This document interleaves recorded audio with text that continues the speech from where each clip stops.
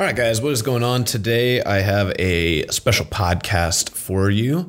We get to invite one Miss Sarah Parrott, or Sarah Kersey, as some of you guys may know her, onto the podcast today. And she's got a pretty incredible story and has been somebody really over the past, year or so at Friendship who has just brought a lot of, sunshine and positivity, smiles, hugs, support. And she's pregnant right now.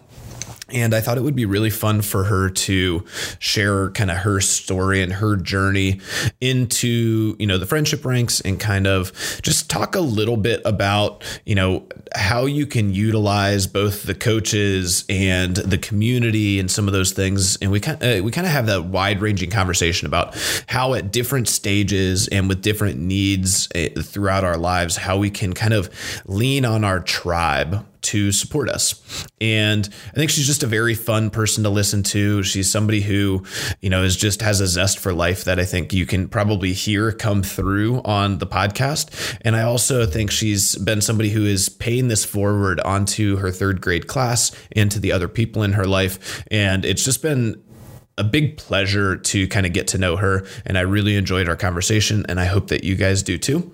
And look out later this week for podcast episode 100, which I'm trying to make something nice and special for you guys. I have made a couple attempts at it already and deleted a few hours of my life to make sure that it's really high quality and good value for you guys. So I hope you're having a great week and enjoy.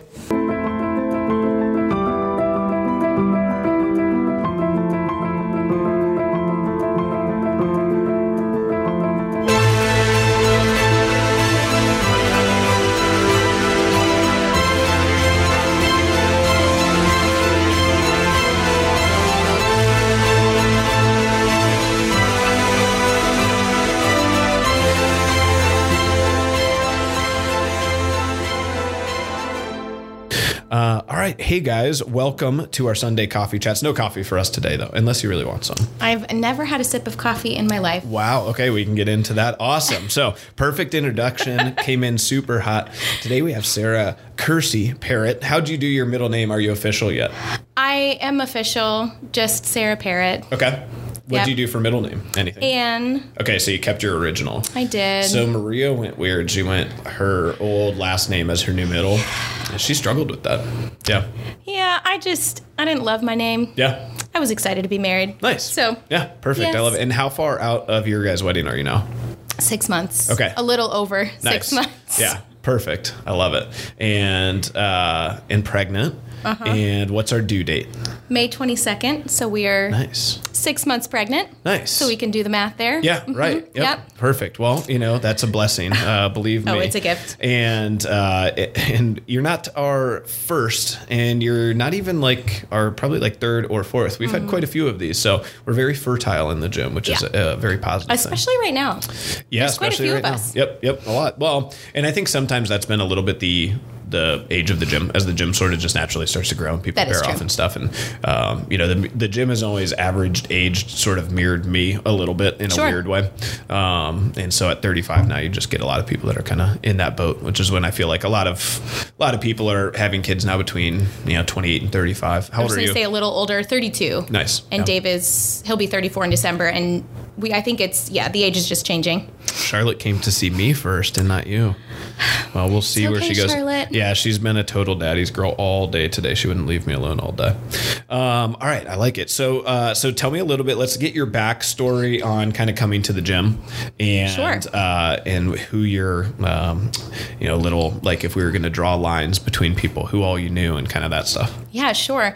So I was a little apprehensive to come at first. It took my husband a really long time to get me to come.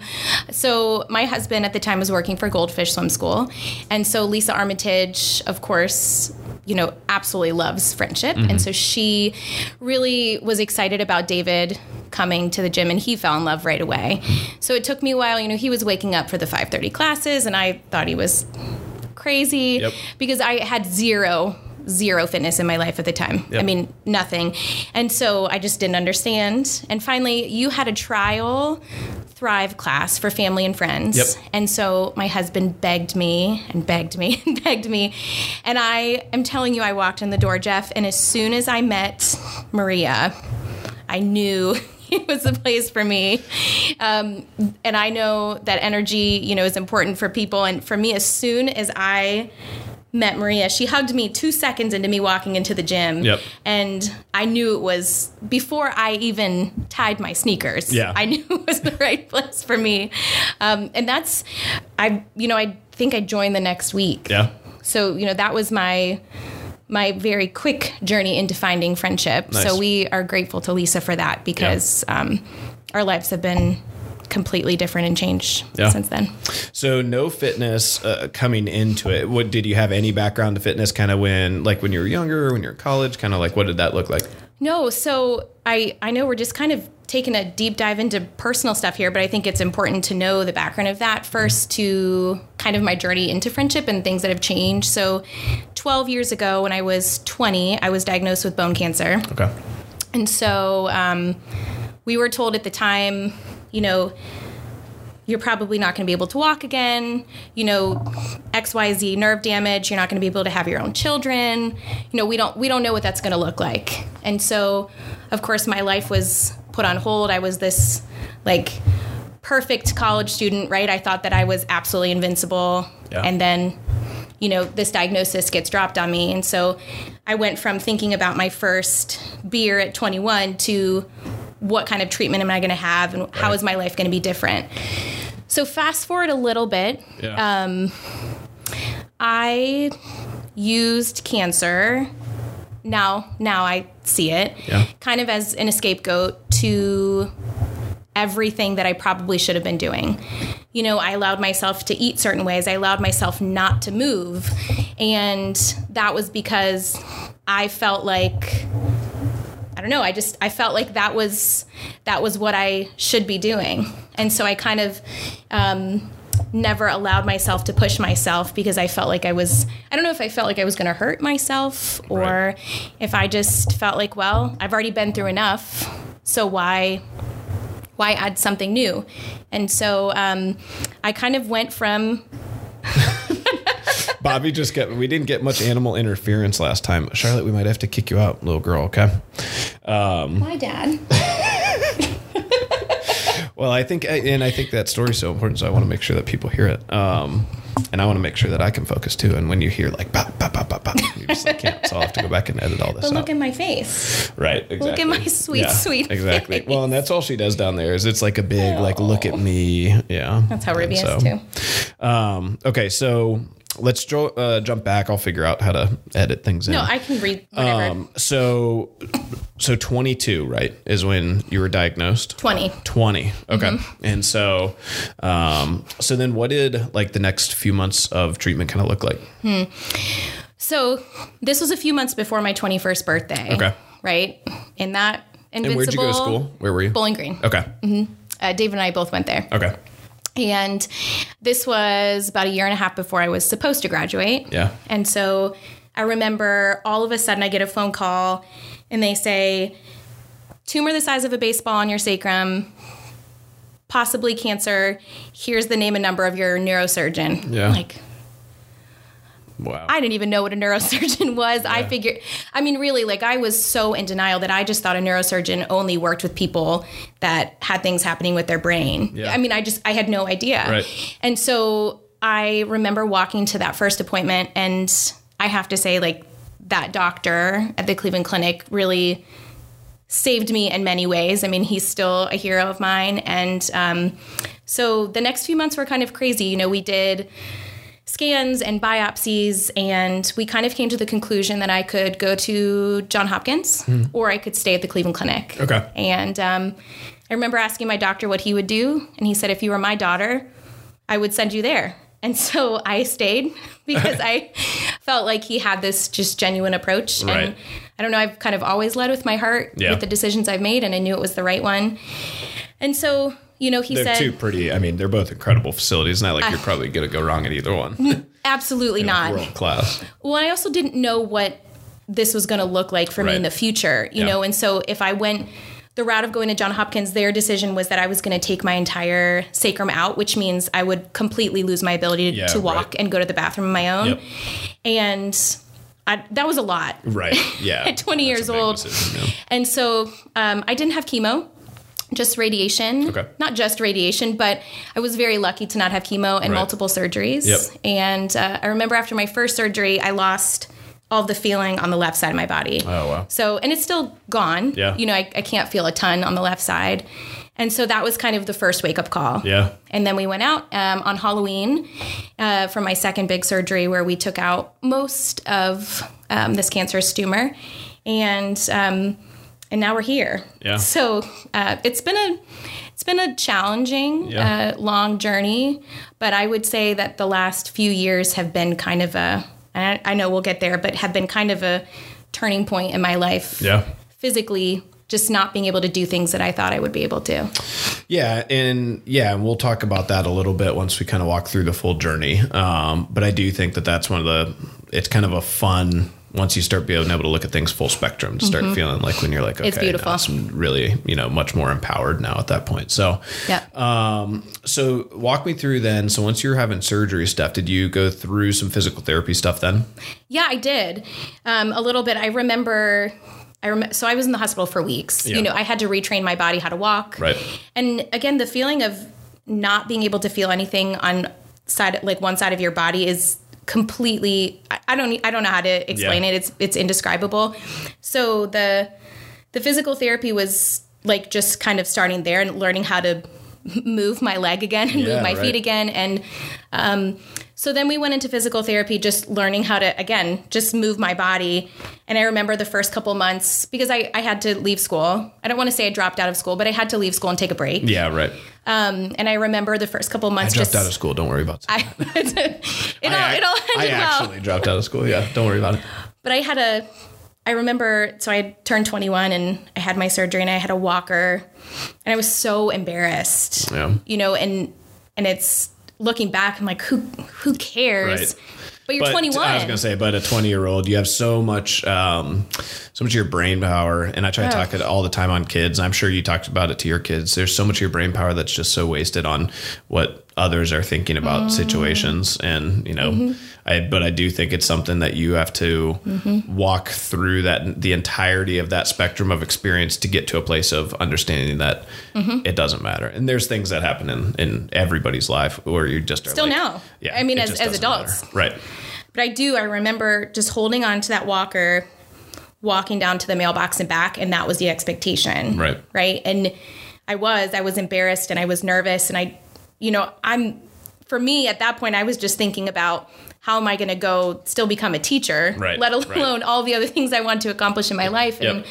And so it took, a good 6 months to kind of retrain my body. Yeah. And so then I was ready to get back to school. So I did go back to school, but I had to change my major. Yeah. And I remember this so clearly, Jeff, that someone told me, you are not going to be able to be a teacher. Physically, your body, you are not going to be able to withstand that amount of work each day. And I listened. Right. Yeah. I listened. Yeah. And so I changed my major and graduated with a family studies degree. And 2 weeks later realized I made a mistake. Yeah. A huge mistake. And so I went back to school and got my education degree. Yeah. But so it's that the transition of trying to physically take care of myself, then needing to go back into having friendships again was a really big jump. Right. I didn't see anyone for a really long time. Right. Rehab was pretty intense. Yeah. And so, my friends are all 3 hours away. Yeah. And so that was and everyone's leaving. They're all graduating. Yeah. And very focused on other things. Yeah. Right. Which I understand. Right. Exactly. And so I did lose a lot of friends, and that's, again, it was hard then, but it's just part of life. You think that things are, ending the world when you're in your 20s, but you just realize that it's just part of life. Right. So that was, it was challenging, but at that time I knew, and I'd probably say this many times while we're sitting here talking, the moment that I found out I had cancer, when my doctor told me, I knew it happened for a reason. Yeah. I know now why, but I did not then. But I knew, so I wasn't scared. I wasn't nervous. I was more nervous about things that I would miss out on because of it versus what is the question mark, like what could happen with me. Right. Like that was never a thought in my head. And so when you were going through rehab stuff, so kind of walk me through where you were and kind of what brought you to Columbus then. Yeah.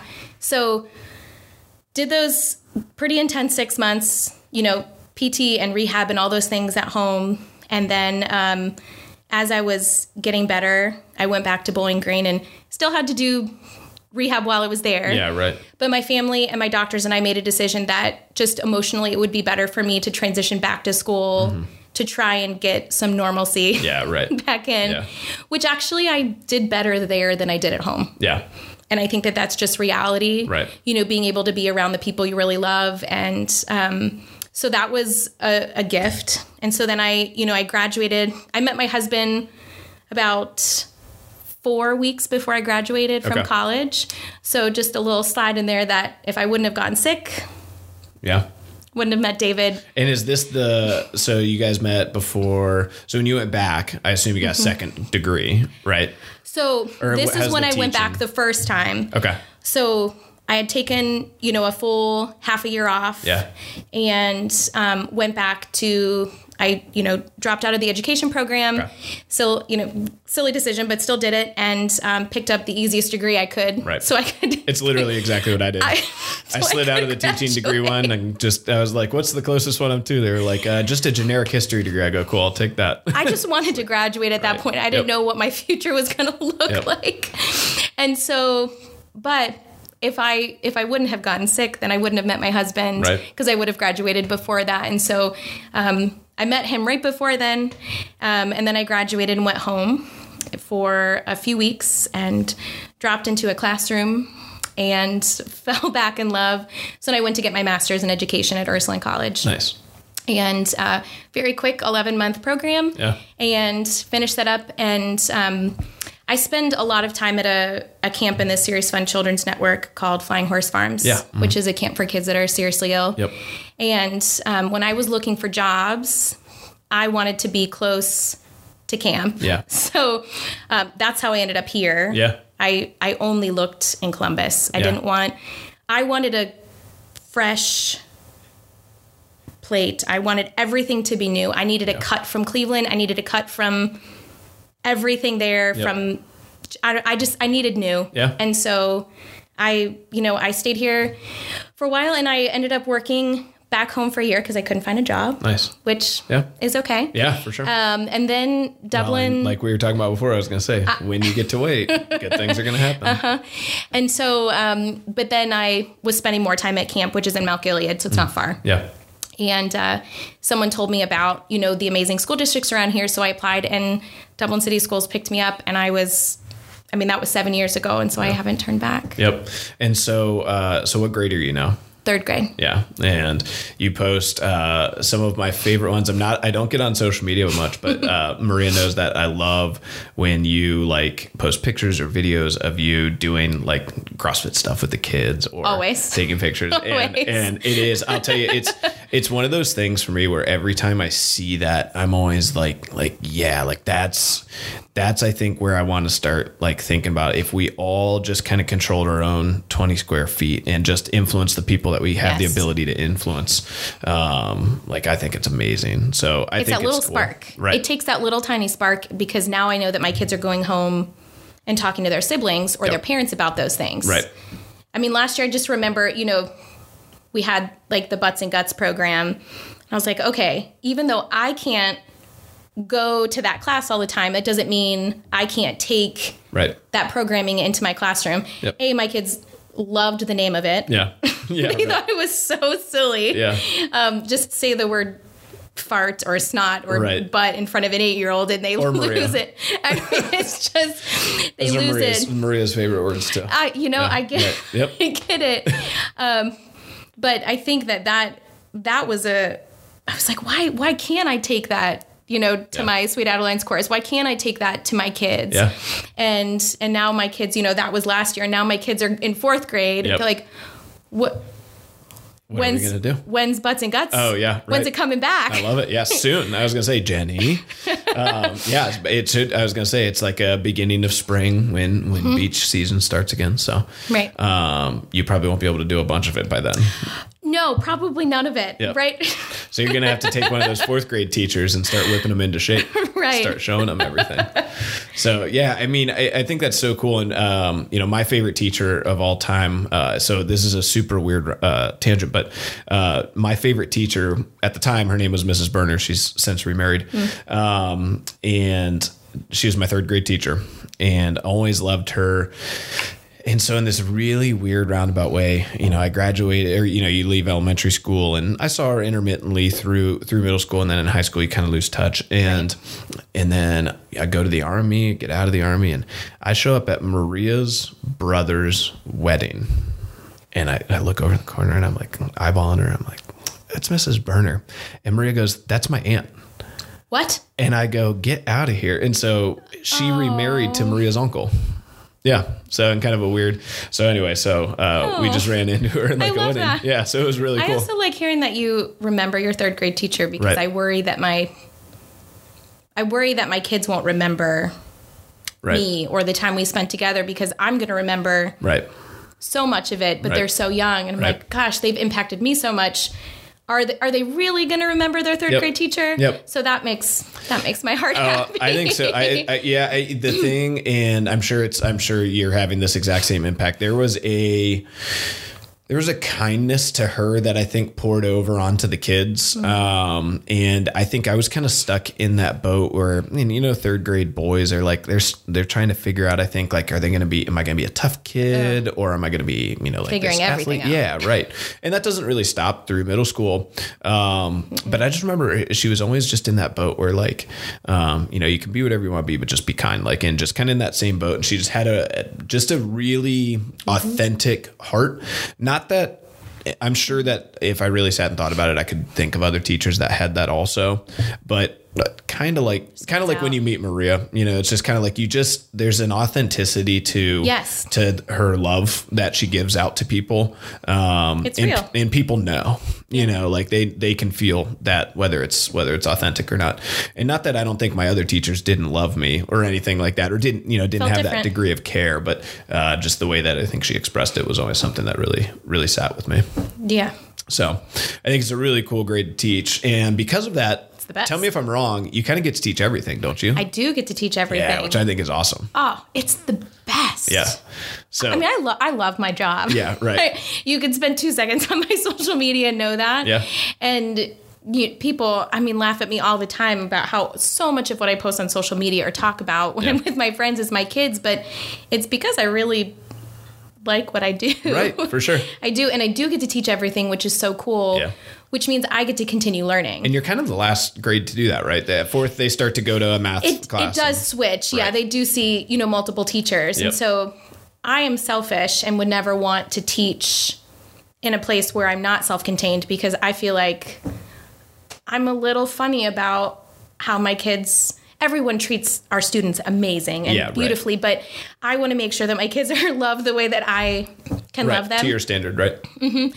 And that is a high expectation for me. Yeah. Even just when I'm out of the building and have a sub in my room, yep. I'm very particular because I need my kids to be loved the way that I think they deserve to be loved. And so just, kind of what you were talking about. And so that, I don't know. Yeah.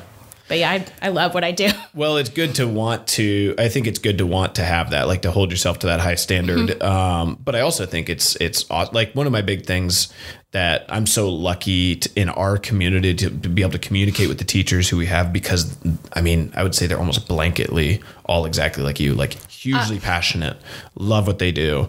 And it's unbelievable. And I think that's, I think obviously if you take the entirety of the teacher population, there's going to be the ones that maybe aren't in that boat, but every field. Yeah, right. But I feel like that's, it's such an incredible gift, and I have so much respect for the effort to not only like be great at what they do and take the pride, like you just said, in being great at what you do, but also the aspiration to continue to grow. Like, and that's what I think is the really unique factor of some of the excellent teachers that we get to be around inside of our community, and educators as a whole, administrators and everybody all throughout, is Agreed. they're always in that boat. And I do think that's a byproduct of Dublin, Worthington, Olentangy. I think those school districts also really rally around that. Like, let's be forward thinking. Let's, are we even looking at this problem the right way? And, social emotional learning and trying to make sure that all that stuff is integrated appropriately. I think it's nice to feel like, cause I'm pretty jaded on school, like generally, but I do think it's one of those things where it's nice to be on the other side and have my thoughts and opinions about things, but then also but then there's these people who are great at what they do. They love what they do, and they're really trying really hard to make sure that they're setting the kids up with the resources and stuff that they have. So I think it's fun to watch, and I always try to challenge our teachers a little bit and be like, have you ever thought about that this way? Or what do you think about this? Which is really good for us. Yeah. Right? As someone that is good at their job in education will always listen to that and will always think about it. Yep.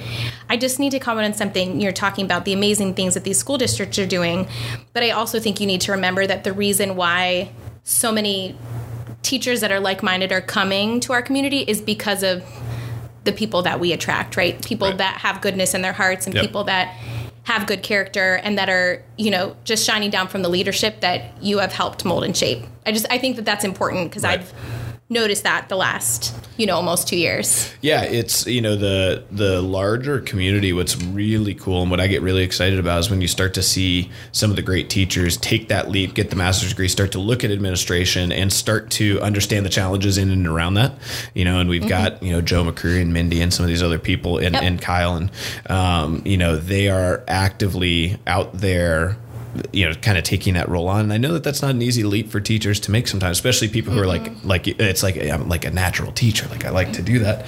And so it's, it's fun to be in and around that core group of people. And it's amazing to me the work that goes into the development. And agreed. on top of the fact that you're dealing with third graders are what, 9? 10? Eight, 9. Yeah. On top of the fact that you're working with 20 to 30 at any given time, right, which is unbelievably challenging. Agreed. And I think almost nobody holds that skill set. But, then the tangential, end of that, which is I also have to be continuing to challenge the way I think, stay ahead of the curve and think about all these other things that, these kids who are 8 and 9, like their future is going to look so different than what ours looks like today. 100% agree. And so what can we develop now? Like what can we really work on and what's important? I think you're spot on is, really trying to make sure that they understand the ability to be kind, the ability to be these other things. And that's the value of growing up, privileged, for lack of a better way to put it. No, you're absolutely right. Is you have to build that empathy in. So, I think it's really interesting. I feel like we could talk about teaching stuff all day. So, what school are you at right now? I am at Wyandotte for now. Okay. I've been there this will be my 7th year there. Nice. But I'm going to be moving to Hopewell Elementary next year, which is same district. Nice. Our brand new building. Very cool. Heather McCreary, who also is part of our friendship family, will be moving to that school as well. Nice. So we're going to be teaching together. That's really exciting. Which is really fun. There's actually a couple people that'll be moving to the new buildings from our gym, which is awesome. Very cool. Yeah. I'm looking forward to a different type of challenge. It's going to be a different kind of feel for me, and I think a switch that I personally need. Nice. And where is it? On Bright Road. Okay, cool. So very close. Yeah, nice. Just excited for change. I think change is imperative for us to be successful and for us to be growing. And so I was really excited to kind of jump on this opportunity. Well, I feel like you're going to have ample change, right? Because you're going to be a new mother in a new building and potentially, maybe, knock on wood, maybe a new home. And so you've got some change coming your way. I asked my husband before we found out we were pregnant very fast. We didn't think we were going to be able to have kids. Yeah. So that kind of was a whole a whole surprise in itself. Really? Okay. And so when we found out that we got pregnant so fast, I mean, we were just over the moon excited and so grateful. Yeah. We know that that's not the same for every family and every makeup. And I said, so do we need to change our mind about, me applying for this new school and interviewing? And he said, no. Yeah. No. Right. And so I said, okay, well, we're just going to do all of these big life changes within 6 months, and we're just going to jump on board. Yeah, right. And actually, we're really excited. Well, and I was going to say, I feel like with everything that you've already been through, and just like you said, I mean, I think the ease that you have right now, just in your posture and your approach and everything, that I think is, you never wish cancer upon a 20-year-old, but it's one of those things where, the person that you've become, I think beyond that is one of those things where you kind of can look back and be like, boy, it sucks to go through that, but I'm glad I had that adversity when I was young so that I could grow and develop this much as a person. Shaped. Yeah. Fully shaped. You ask me any day of the year, even on a day where I can't balance on the left side or I'm having trouble walking or whatever is happening, I will still tell you that cancer is a blessing and a gift. There is not one day the rest of my life. And I know that sounds silly. And I know, just like you're talking about, how you're jaded about school, a lot of people feel jaded about this disease. But for me personally, it has done nothing but help shape me into the woman that I am. So I can't. Right. And sometimes the development, I think, from those adverse situations is something, again, just like you said, it sounded like, though, you had a great mindset from the get-go on it, where it's, I don't know what yet, but I am going to learn and grow from this in some way. I think that's such an amazing mindset for a 20-year-old to have. So. I have no idea how that happened. Yeah. I really don't. Yeah. I have no answers why. I mean, people ask me, how? I don't have an answer for you. Right. It just happened. Yeah. I don't know. Well, and sometimes I think that can be the people around you. That can be, that can be your 100%. family loving you. It can be the doctor in him and just his communication with you and the kindness and everything that he gave off. I think you obviously you have to be in a place of comfort to feel that way, probably. 100%. And so, it could be a testament to everything else. So, agreed. Okay. So lots of change. So let's see, where do we want to go from there? So let's think about, we've already talked about houses off air. And so we're going to curb the house for now. But do you know if you're having a boy or girl? We are not going to find out. Okay. Do you have a preference either way? No. Okay. I think it's a girl. Yeah. David has no idea. Okay. Yeah. I think he just started a new job too, so I think he's kind of still in that mode and just wants to make sure that I'm okay. Yeah, right. We are not like nervous Nelly type people. So, when it comes to planning right now, we just want to make sure that I'm taking care of myself physically and emotionally. And, but other than that, we're not really carrying any nerves about if it's a boy or a girl, if we're going to have a house in the next 3 months. Yeah, right. We're really trying to take it right now, like week by week, which has been very helpful. And how have workouts and how has kind of taking care of yourself been? Yeah. So there's been a lot of transitions for me, Jeff, at Friendship the last year and a half. Yeah. So I just want to backtrack really quick to Thrive because I started at Thrive and loved it. Yep. Right. So we have one time slot available to us. So because of that, we have this really tight-knit community. Oh, yeah, for sure. Where you have all these bonds and friendships. Yep. And so then a year in, I'm like, Maria, what do you think? Just like, I think it might be time to make the transition to the CrossFit programming. Yep. And so I was really nervous for a lot of reasons. Yeah. I'm going to have to make new friends. Just like what we were talking about before. Right. I'm worried what people are going to think of me. Yep. Like, I didn't feel strong. Yeah. I don't know why. I didn't feel as strong. And I put that in quotes because it's not true at all. Right. But I did make that transition in July. And it was the best thing for me. Right. I can't just be worried about the friends that I made because we know as adults, if you're going to make a friendship, that will continue. Right. If it should. Right. And so I made the transition. I was so nervous my first class. Yeah. I mean, I cannot even begin. I walked in. I mean, I was shaking. Maria could tell. Yeah. And usually I'm pretty... Go with the flow. And bubbly and really just excited to be. at the gym, and I was... Sarah's really quiet. Yeah. I mean, I was so nervous, and I just was greeted with open arms at this class, and it was perfect timing for, summer to transition, and of course I've made new relationships and formed new bonds, but I think I did like 10 classes, and then we got married and went on our honeymoon, and then I came back and had 2 weeks, and then I found out I was pregnant. Yeah. So the transition has been different. Yes, very. Than what it looks like for other people. Yeah.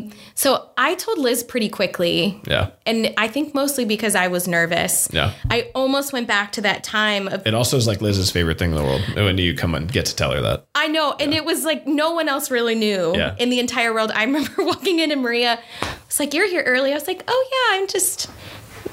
You have to be careful what you say, because if you say it out loud, you're like, "Yeah, I'm here. I'm going to talk to Liz." All the coaches will be like, "You're pregnant." Andy knew. You'll know right away. Andy knew as soon as I pulled her aside. I was like, "Hey, do you think we could chat after class?" And he goes, "Yep. I think congratulations are in order." Right, exactly. Yeah, like, know right away. I was gonna say, we've been around it too much now, or you just know the way the conversation. I should have known because I hadn't spent a ton of time with Liz before then. Yeah.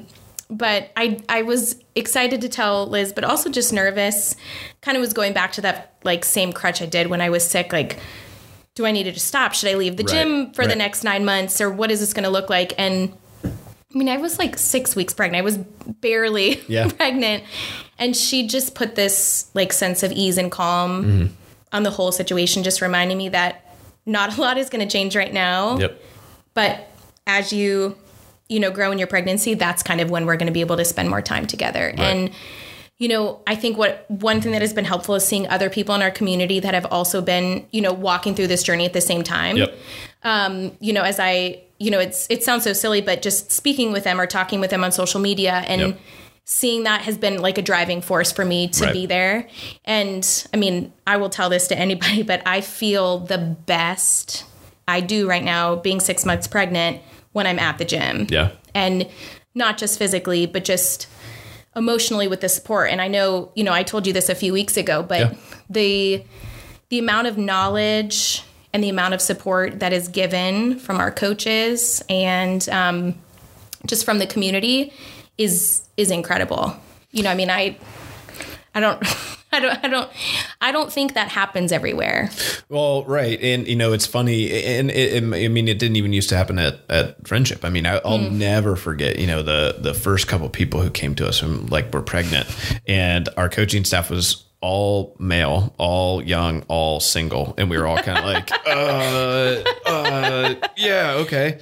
And then you go home and I'm reading, I'm getting books at the library. I'm trying to study, not a ton of resources out there yet. A couple stories around CrossFit that you can start to kind of read on and, just educate.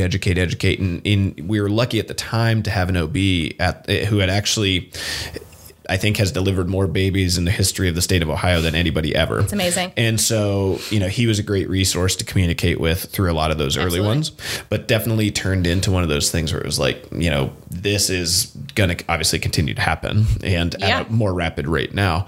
And so, we definitely have to start kind of doing this. And Liz has been such an amazing blessing in this. And, now when we start to communicate with coaches, one of the big things we look for is we need some life diversity, right? We need to start entering some of that stuff in for exactly that reason. Yes. And Liz has just not only come into that role now, and I don't even know if she necessarily is going to be able to always understand, and I don't even know if pregnant women are always able to fully understand at the time, what even just having somebody who's super calm, but also can help you with any of your questions and all that stuff throughout everything.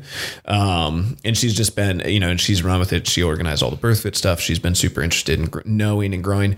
And she has this amazing ability to say, I don't know, but I want to learn. She has no ego about it at all. That does not surprise me. Yeah, which is I don't know Liz as well as so many people in our community do, but again, just you can tell that right away. Right.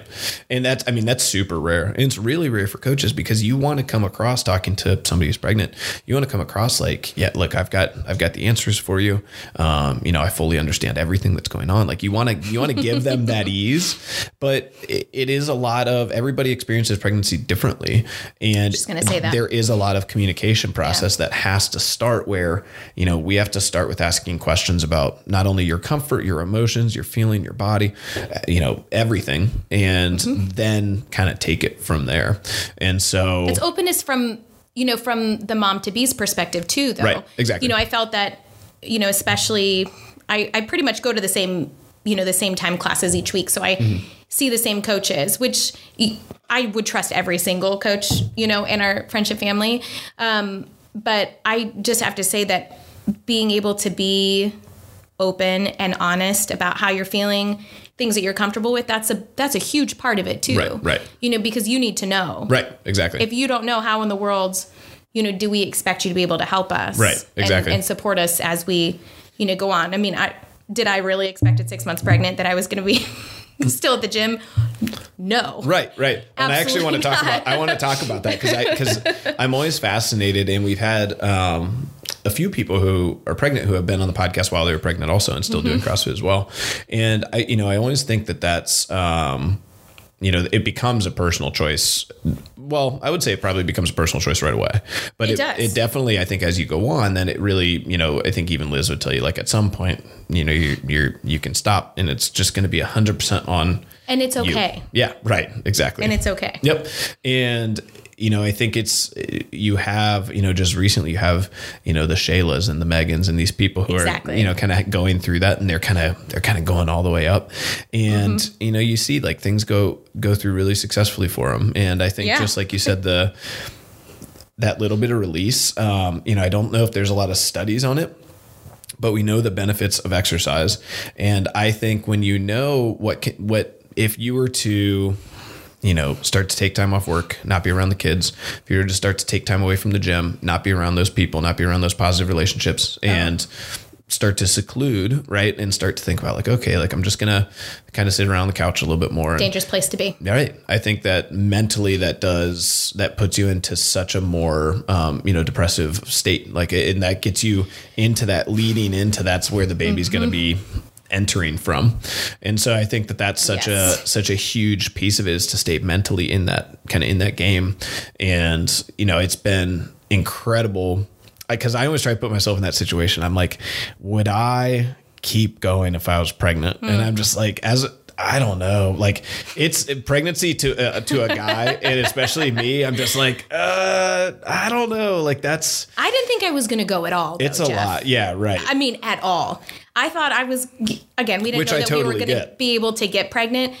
To be honest, we didn't, my doctor's like, if you ever do get pregnant and you're able to carry your own child, we have no idea what this pregnancy is going to look with you pending prior history. Right. And so I know, like you're saying, there's not a ton of studies. We don't know a ton. Right. Maybe this is something we need to look more into over the years. Right.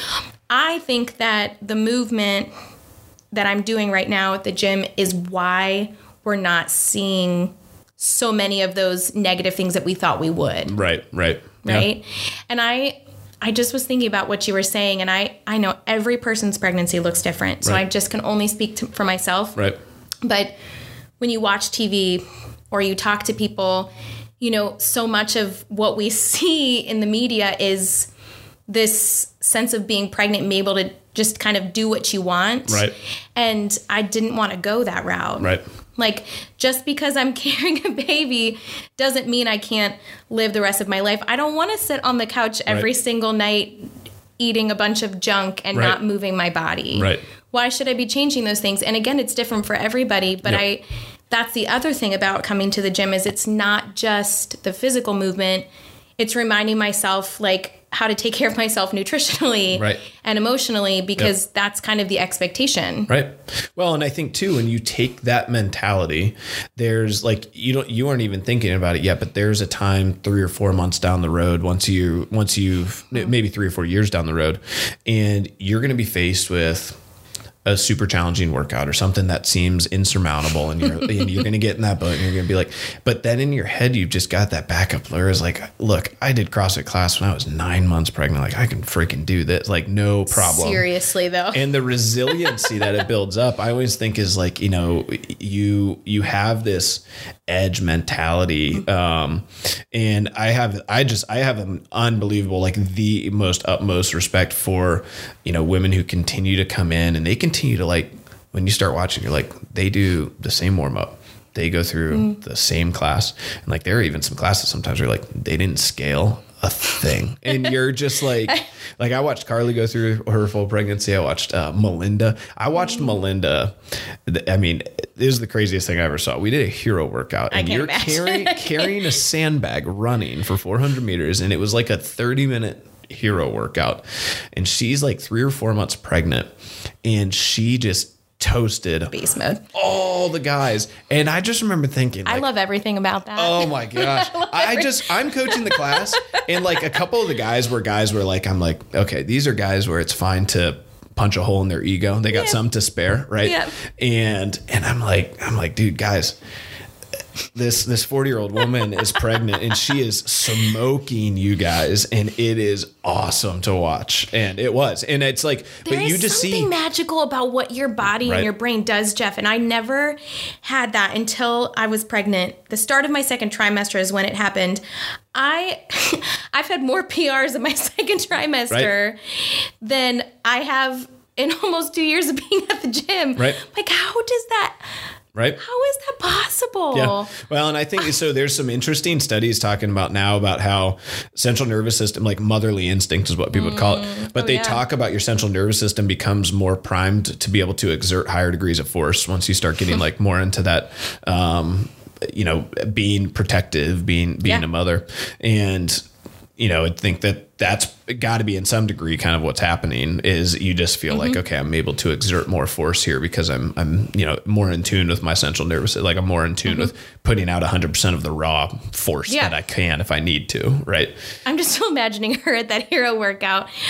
I mean, I just feel like we're in very different parts of our fitness journey, but I'm just thinking about like how amazing that would be to look next to me and see that I'm smoking a bunch of these guys. Oh yeah, it was awesome.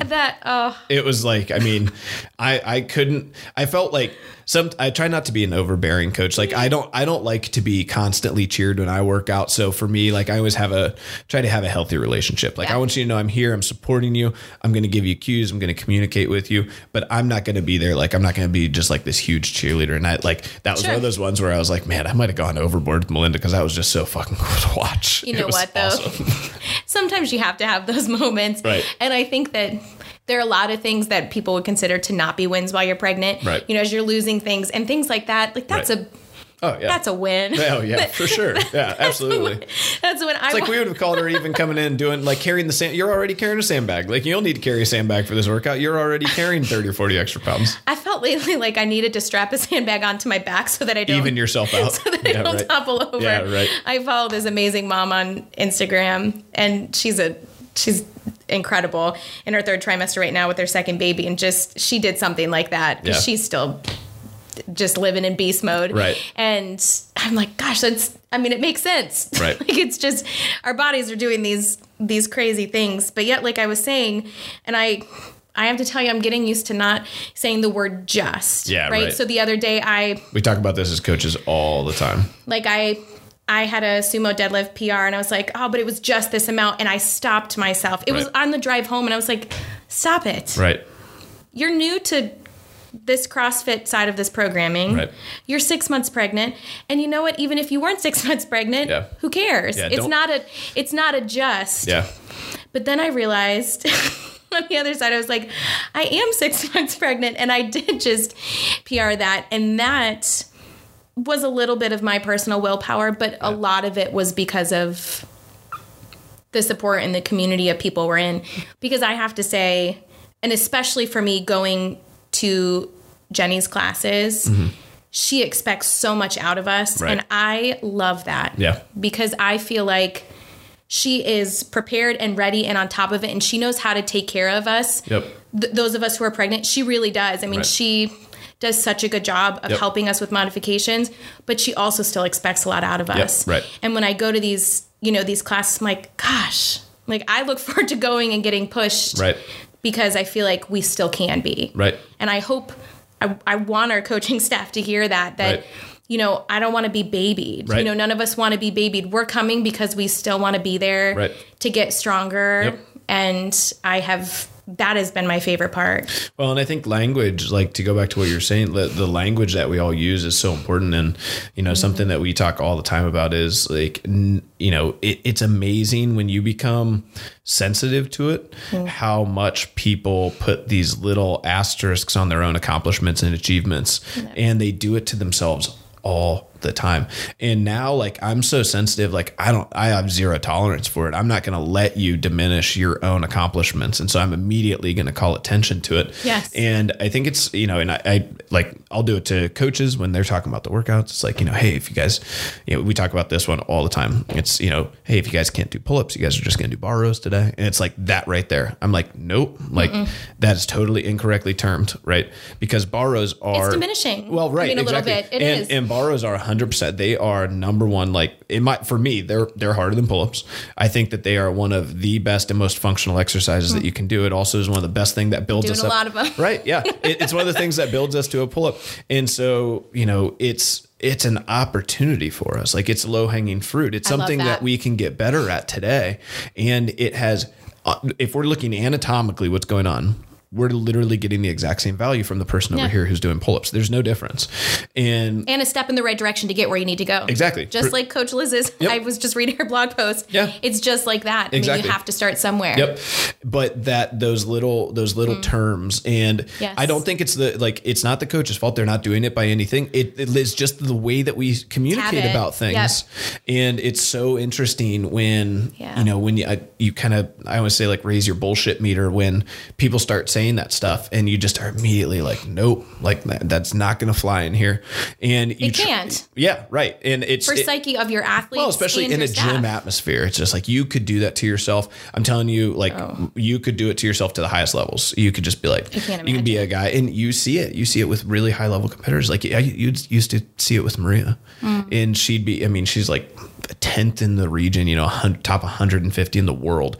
And she's diminishing her accomplishments because she's like, I just hit this today. And you're just like, you realize that's still incredible. Like half the gym would kill to be able to do that. And so it's, it's just it's something that we all have to work at. And it starts, it's with every single part of the community, and everybody has to be able to do that. And obviously for me, I just think it starts with me, and then it goes to the coaches, and then from the coaches, it goes out to the community.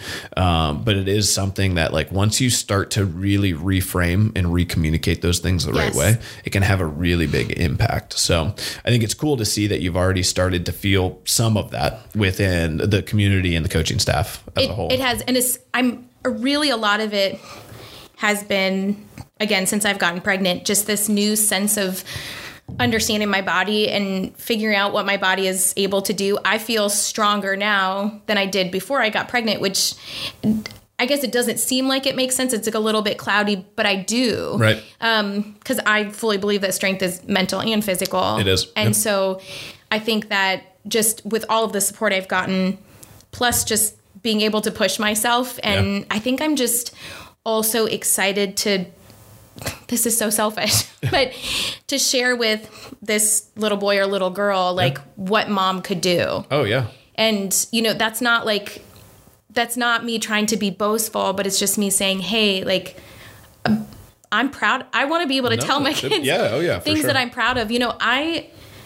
Well, they know too. Like, it's one of those things where they know, like, I think the coolest thing, what I'm most excited about is when we get to this future time, right? When you get the kids who all, were born with mom and dad coming to the gym, and now they're in TOTS class, and then they're in kids class, and then they're in preteens, and then teens, and they're going through this process, and the whole time mom and dad have been coming to the gym, and they just know, like, James is just going to know, like, my mom and dad are badass. Like, they work super hard. They're super disciplined. They eat healthy, like, and they're just awesome. Right. And there's going to be like dozens and dozens and dozens of kids in our community that grow up with parents like that. And I just think that that's one of those things that's like the long tail that we don't even know, because just CrossFit's still in its first 15 or 20 years.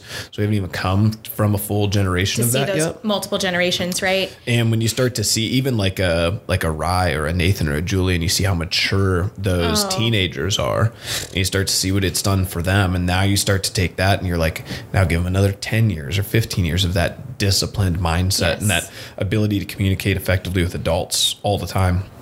You just put them in these atmospheres, and it's going to be really cool. And then the local level, when you start thinking just about your kids, it's wouldn't you want your kid to feel that way about you? Like, I just think I think it's so cool. Yes. And our lives, this is, a tiny bit off topic, but David and I talk all the time. Even we mentioned CrossFit in our wedding vows. We talked about, we were asked, what are these things that are really important? We talked about our faith, and then we talked about, barbershop, because we both sing barbershop. Yeah. And then we talked about, fitness and, this idea of health for us and our future kids. Mm-hmm. And that is, again, everything has changed since we both joined this community. And we know that we're going to be better because of it. We're talking already, 3-4 years from now, I'm like, gosh, we can't wait for our kids to be coming to the gym and working out with us. Yeah. And I think that I don't know. I just am like we tried to last week, Dave and I, like, strip friendship away from our lives for a second to see what it would look like. Yeah. And it was sad. Right. Yeah. And I'm not just saying that like blow smoke, but it's true. Neither of us had any nutritional background of how to take care of ourselves. Yeah. We didn't know how to physically take care of ourselves. And then all of a sudden it just kind of landed in front of us. I'm like, yeah. Well, but I think to your point, like, I think that asking those questions sometimes, it's something I'm paying a lot of attention to now. And I've had this communication a few times with people where, thinking about the big questions that I can put up on a whiteboard. And I do this. This is sort of how I practice mindfulness, I guess you would say, where I think about, like, what's a big question that I could just play through, right? Yeah. So for you, the question would be, what if we didn't go to friendship anymore, right? And you can just play through the whole scenario. You can play through, what would you do for this? What would you do for that? And, and then you can start to realize, like, okay, this is definitely going to be something I want to keep in my life. And this is something that I'm actually very grateful for. Yes. And, and then vice versa, you can also use that in a way to start running through some scenarios to be like, maybe this isn't something I want in my life anymore. Or maybe this is. Yeah. Absolutely. And then you also sort of realize too that, like, even if it is a scenario where it's like, maybe I'll cut that out, and then you can be like, but I'll be fine, because, you can play through the whole scenario. Absolutely. You can practice all of that, and you can see this is the things that I actually love out of it. And this is the things that, maybe now are, I'm not as happy with. Right. And so I think that it's an interesting way that you kind of thought about that, because I think that is actually a practice of gratitude if it turns out to be a positive thing. Yeah. And then if it turns out to be a negative thing, like, then you can start to reevaluate. So, I would always tell you to Which is also okay. Right. Yeah, exactly. I would tell you, just keep doing it. Like, it's, I try to tell people all the time, I think sometimes it's interesting when you start to, when people cancel, they decide that, hey, it's not best for me anymore, they want to move on. I think sometimes because of the relationships and all the stuff, it gets really challenging for people to visualize what that's going to look like, or even to make that call. And we see it, obviously, sometimes it's forced with people moving, and they're sad about that for multiple reasons. But, what I always think is so interesting is like, look, you have to understand also that, like, if you're not actively doing what's best for you, then when you come into the facility, you won't be 100% here. You're not going to be engaging with people. You're not going to be, interested in the coaching staff, interested in, engaging with the programming, working hard. You're not going to be an amazing member of the community. And what we know is the most valuable thing is the community. Yes. And if you get people who are highly engaged, who are excited to be there, and, who are going to try hard and work with those things and work through pregnancies and be a part of the community and support the pregnant woman to the left and right of me, like be that type of person, then it's going to continue to be amazing. And so, like, for me, I'm always like, if you start to feel that way, then it's best for both of us. Like if you just walk away, take a hiatus, think about some other things, try these other things that you're interested in, and you're always welcome back with open arms. And traditionally when people circle back and do come back, they end up being some of like the best members of our community. That doesn't surprise because me. when they left, they sort of realized like, okay, I was actually going there for the people or for the relationships, or I was actually going there for the consistency and the structure, or, somebody hold me accountable for nutrition or exercise or whatever. And since I've left, I haven't gotten any of that. And you get complacent. It's right. Kate Bruntrett and I talk about that a lot. So we work together at Wyandotte, and we talk a lot. I mean, most mornings we come in, she goes early in the morning and I go in the afternoons, and we just, it's actually, it's nice having someone from the friendship community at school just to talk about things with, especially, as I've grown in my pregnancy. And we talk a lot about how you have to have a great sense of self, to continue on and to continue being what we would talk about being like a good member of the gym, because that looks different for everybody. Right. But, that it is important for us to be able to reflect on ourselves and what does that mean for you personally. Right. And so that's been, we've had some really beautiful conversations about what that looks like at the gym, because we do know that everybody's... she's the person who left and came back. And so it really is, I think we forget that everyone's journey looks different. Right. I remember the first time I made the switch over, and I was like, oh my gosh, some of these people are going 6 times a week, and that's not for me. Right. And then I realized that's okay. That's okay. Like I wouldn't even recommend it. Right. I can't conform to what everyone else is doing. I need to do what's best for me. Right. And I think that's also supported though in our community. Sure. Right. Whatever is best for you is what is supported. It's not what's best for the person next to you. Right. And so I've loved that. Yeah. And we've worked really hard. I mean, it's, at first when you start thinking about even just the structures, the systems that you get put into when we first started, we might have failed you, early on, because our systems and structures were much more group oriented by nature. And there wasn't as much of that individual, figuring out individual, even just coaching relationship stuff from the standpoint of you figuring out what your journey is individually with a coach, whether that be Maria, or Andy or Liz or whoever, is coaching the class, or Jenny, whoever is coaching the class that you're coming to. Right. And that's something for us where, and that's a big part of why I try to do the podcast, is I try so hard to help people understand inside of the social pressures of any community, right? There's going to be these things where you start to feel like maybe even that the leadership or the coaches, that they want everybody to do that. And it's like, they really don't, but because of, it's just like, I'm sure you see it with kids at recess and stuff. Like there are kids at recess where you're just like, what, I would really prefer if that kid didn't play with those kids, because I think those kids play really healthy, and I don't think that would be healthy for this, young boy or girl. And it's so true. And that's, and so then if they feel those social pressures and they go and do that, and they're going to have a bad experience, then it's like, we should try to protect that. And so I always think that that's the thing for us, where it's like, we have to keep the individual, the selfishness, like you said, selfishness, like that's why you come, like you need to have that grain of, I need to be selfish in this way. And I need to take from coaches, and I need to take from other people. I need to take some of these things, but then I can also give quite a bit back as well. Just going to say that's part of your job being in a community. It's not just showing up and take and leaving. Right. Cause that's going to just, that's going to make everything completely destructible. Right. So you have to give. And it could just be giving by sharing a smile, or giving by, it doesn't matter what it is, but I think that is extremely crucial. It can even be as much. So we have some people who are like Maria, who are just huge energy givers, right? Yes. Like they're just going to be, that's sort of their role. But we also have 100%. People who are very introverted, and, Cole Nace is always the one who kind of comes to mind. Don't know if you even listens to the podcast, but he's a little bit more quiet, but he's one of those guys where he always asks really meaningful questions. He always is actually interested in how your day's been, what's going on with you. And he'll ask you, how you're doing, and he'll listen, and he'll communicate with you. And, it might just be you and him over on a barbell together. But he just is that little bit of engaging nature to him, and the fact that he'll really listen and he'll really care.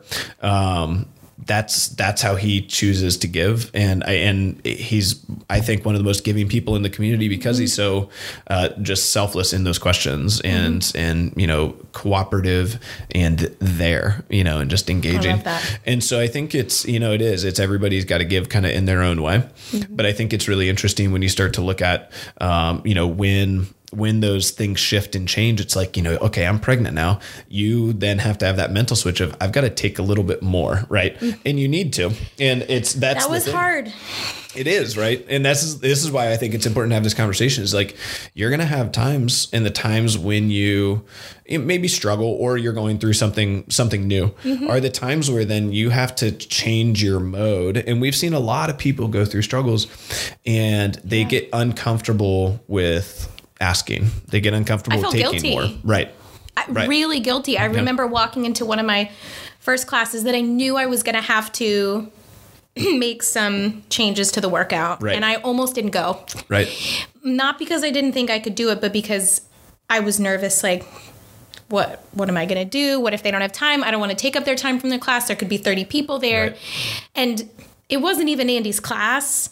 And he just walked me right up to the board. We didn't have the screens yet. We walked right up to the board. Right. And he said, okay, so this is like, here are our choices. Yep. Right? I mean, and I just stopped and I went home and I was like, yep. I told my husband, I was like, I need to not feel this way again. Yep. But I did feel guilty because I didn't want to take more time from our coaches. But then I realized that's why they're there. Right. They want to help you. They want to be able to love you in that way and to be able to give to you in that way. And so that was really challenging. Yeah, at it is. First. And it's hard for, from our end too, because a lot of us, it is sort of that like, I don't want to constantly be feeling like I'm, like you had said, like you want to be challenged. You don't want to constantly being like, are you okay? Like, how do you feel? There's a fine line. Yeah. Right. And so when, both parties can kind of meet in that halfway perspective, I think is always when it's best. But that's that mentality of, the like, okay, and it could be struggling from a different, hey, I've been feeling disconnected or depressed, or I haven't been as good with my relationships lately. Right. In any way. Right. And so like just little things, like sometimes you just have to take a little bit more, and you just have to ask for that. And, I think that's one of those things that's really, really hard that I actually think pregnancy helps people with, because you're going to have a day where you have to, like, you can't avoid it unless you don't come. Right. And it's like, if you're going to show up, I don't want that to be a choice though. Right. Exactly. And I don't want people listening to think that's a choice. Right. I mean, you want to show up and work through those hard times. Right. And that's it. So when those day comes, but then sometimes it happens it happens emotionally, it happens with a relationship, it happens with, a small injury, and you start to get those people where it's like, if they've never done that before, if they've never, had a day where they, ask the coaches or ask even the community members, if you just get somebody who, and you have people like this all the time, and you do such an amazing job. I love when you come in, you're like a ray of sunshine, you're always all smiles, you're like looking left, looking right, like, who can I give a hug to? Where can I see? And that's amazing. And I love that. And that's one of those things. But every now and again, people come in and they're not having a great day, and and all they need is to see somebody smiling and hugging and asking them how they're doing, and and that's why they are coming in. That's what they might need to take away from that community from that day. Right. It's a safe place. Right. So yeah, it's been interesting, as we've started to kind of talk about some of these things and trying to let stuff like that be not only more thoughtful, but also be something that, people are aware of, I think is the big thing is, look, like if you're as happy as can be and you're coming in every day and you're getting everything you want and everything you need, that's amazing. Like, congratulations. It's awesome. It probably won't be always that way. And so what you need to know is when it's not that way, then here's your steps and here's what you need to do. Mitchell talked about that last week or the week before in class. I remember, he's like, whatever is happening on this Monday, it's okay to leave it at the door. Right. It's okay to leave it and come in here and do what you need to do, right, for yourself. And I really appreciated that. Yep. It's not that it wasn't a bad day for me, but I was just thinking he's right. Yep. It is okay to leave it at the door. It's also okay to come in and share with, the people around you too. Yep. He's like, if you need to, leave it. Right. And come in here and do what you need to do for yourself. I'm like, that's yes. Yeah. That's everything. Well, Bobby, we did a podcast a couple of days ago and he told a great story. He was talking about, how he came in, he was kind of bitching and, he's like talking, just kind of venting to the guys and was like, yeah. And, scratched a huge scratch all over my car. Lon's listening. He's a car guy, and he walks outside and goes and looks at Bobby's car and goes, dude, just bring it over to my house. Like, we can get it fixed up. And it's like, and so same exact thing happened for us. Our water heater broke, and you're sitting there and like we had Blitz's surgery bill and we had all this stuff. And like, you're just sitting there and finances are rough. And you're just at that point where you're just like, oh my God, not another thing. And so I come in and, I'm just kind of in one of those moods. And I actively go to the gym sometimes when I'm like that, just to feed off of other people's energy, which is selfish of me. Right. But I'm talking and I tell Justin, and he goes, dude, I'll call my dad right afterwards. He's like, we'll get you hooked up. And just like immediately, like, that's the family component right there. Right. And it puts you at ease. And that can be the positive sometimes of, you're having a rough day or something's not going your way, and you can go and you can vent, and you'd be amazed at what can come to you when you're vulnerable enough to put those out into a safe place and into a place where, that you are supported by those other people around you.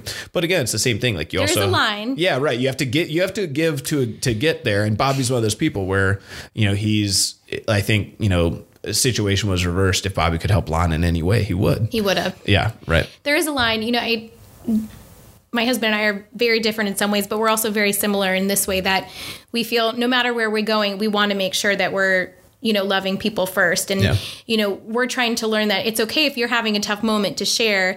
We just don't want to feed off of negative energy, right. And so we just, try and figure out where's the balance, right. How can we, share our life story and share things that are happening, but also remember. Charlotte's a little love ball right now. Oh my goodness.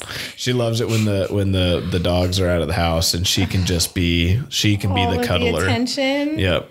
Oh my gosh. She's so depraved these days, comparatively to who she was before. Oh my gosh. So, yeah. I'm loving every second. We feel very strongly about that, but for us, it's on the other side of things. How can we share in those moments when we're tough? I've been really trying, like last week I walked in the 3 days that I was there, and when there was one day I just wasn't feeling good.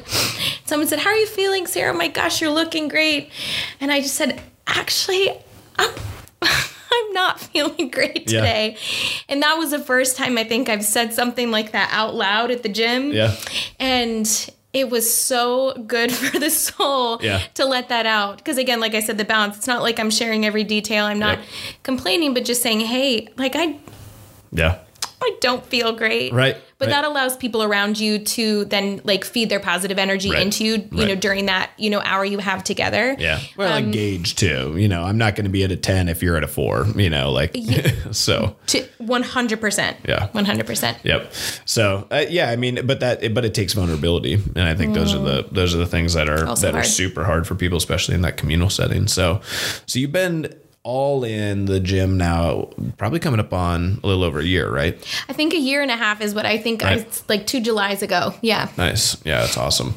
And then I think when you are post-pregnancy, the thing that I find always most interesting is, so, obviously there's some things post-pregnancy that like you have to keep in mind. Right. But, I always kind of think about, it's really fun and it's really exciting to start thinking about,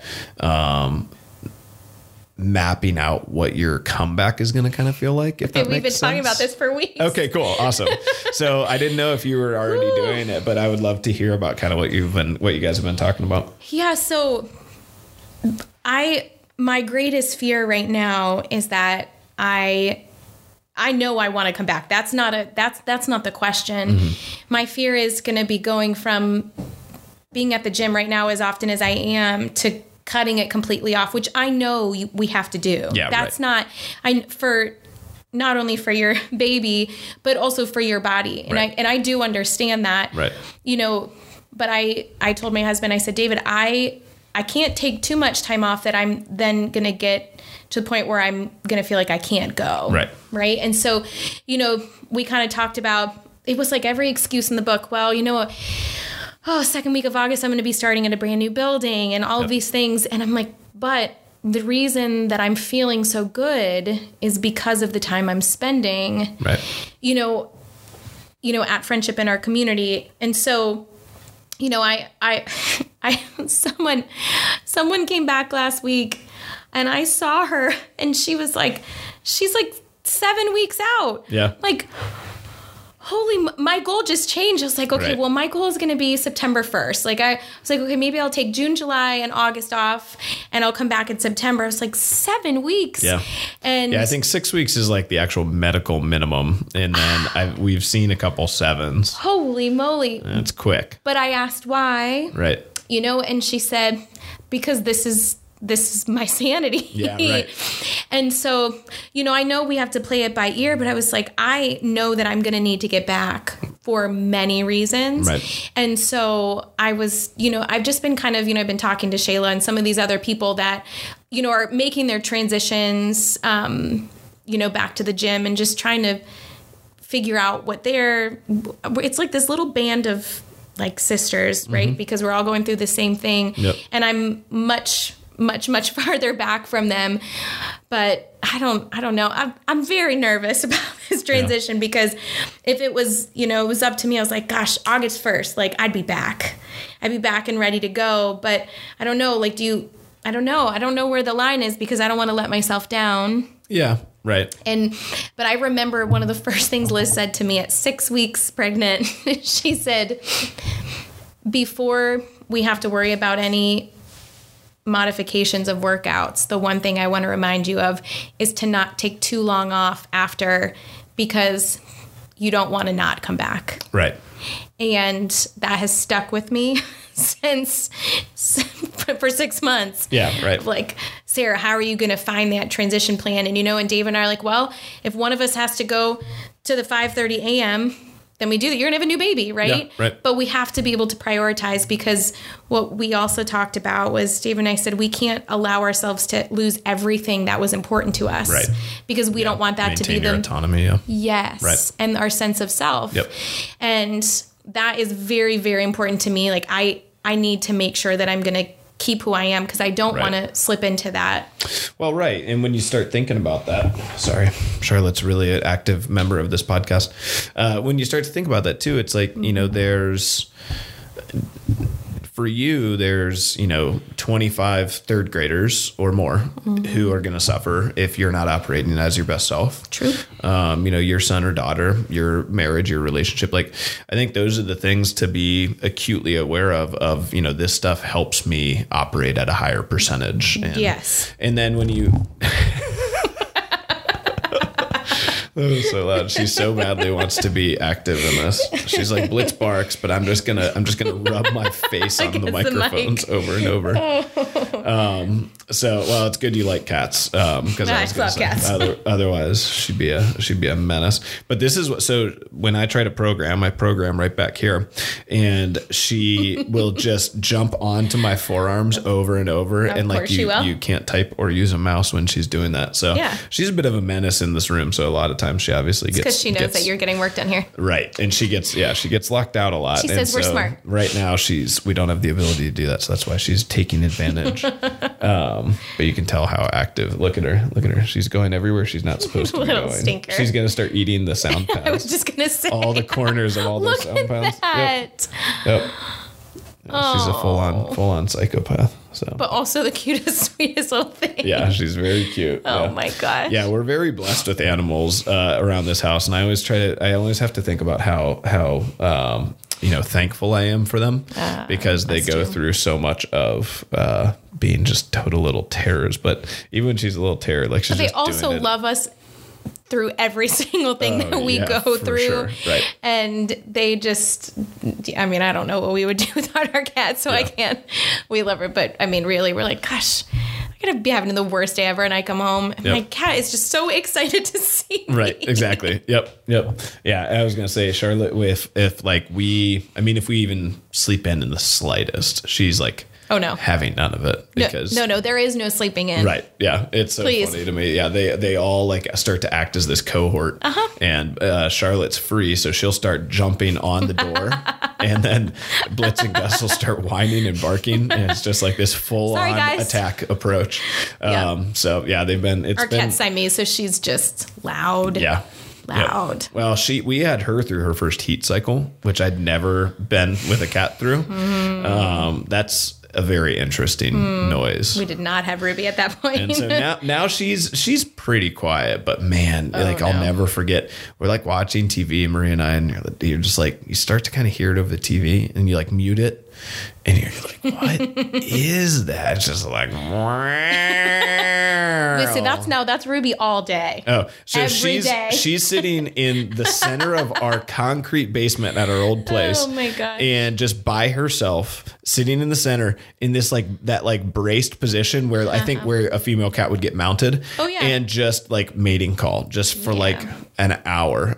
You just you're watch. You come down and she sees you and she's like you're not supposed to be watching this. It's like next time you see my husband, you ask him about how loud our cat is. Yeah, that's it's going to be interesting. It'll be good training when the baby comes. Yeah, right. Because he's like, if that baby though has not been to sleep for 4 hours and it finally falls asleep, and that cat was like, nope, just don't go there yet. I'm always interested to see, that's, I think if we ever have kids, what I'd be most interested to see is how Blitz, Gus, I know what Charlotte would do. Charlotte would just watch from afar. That's all she ever does. She'd be fine.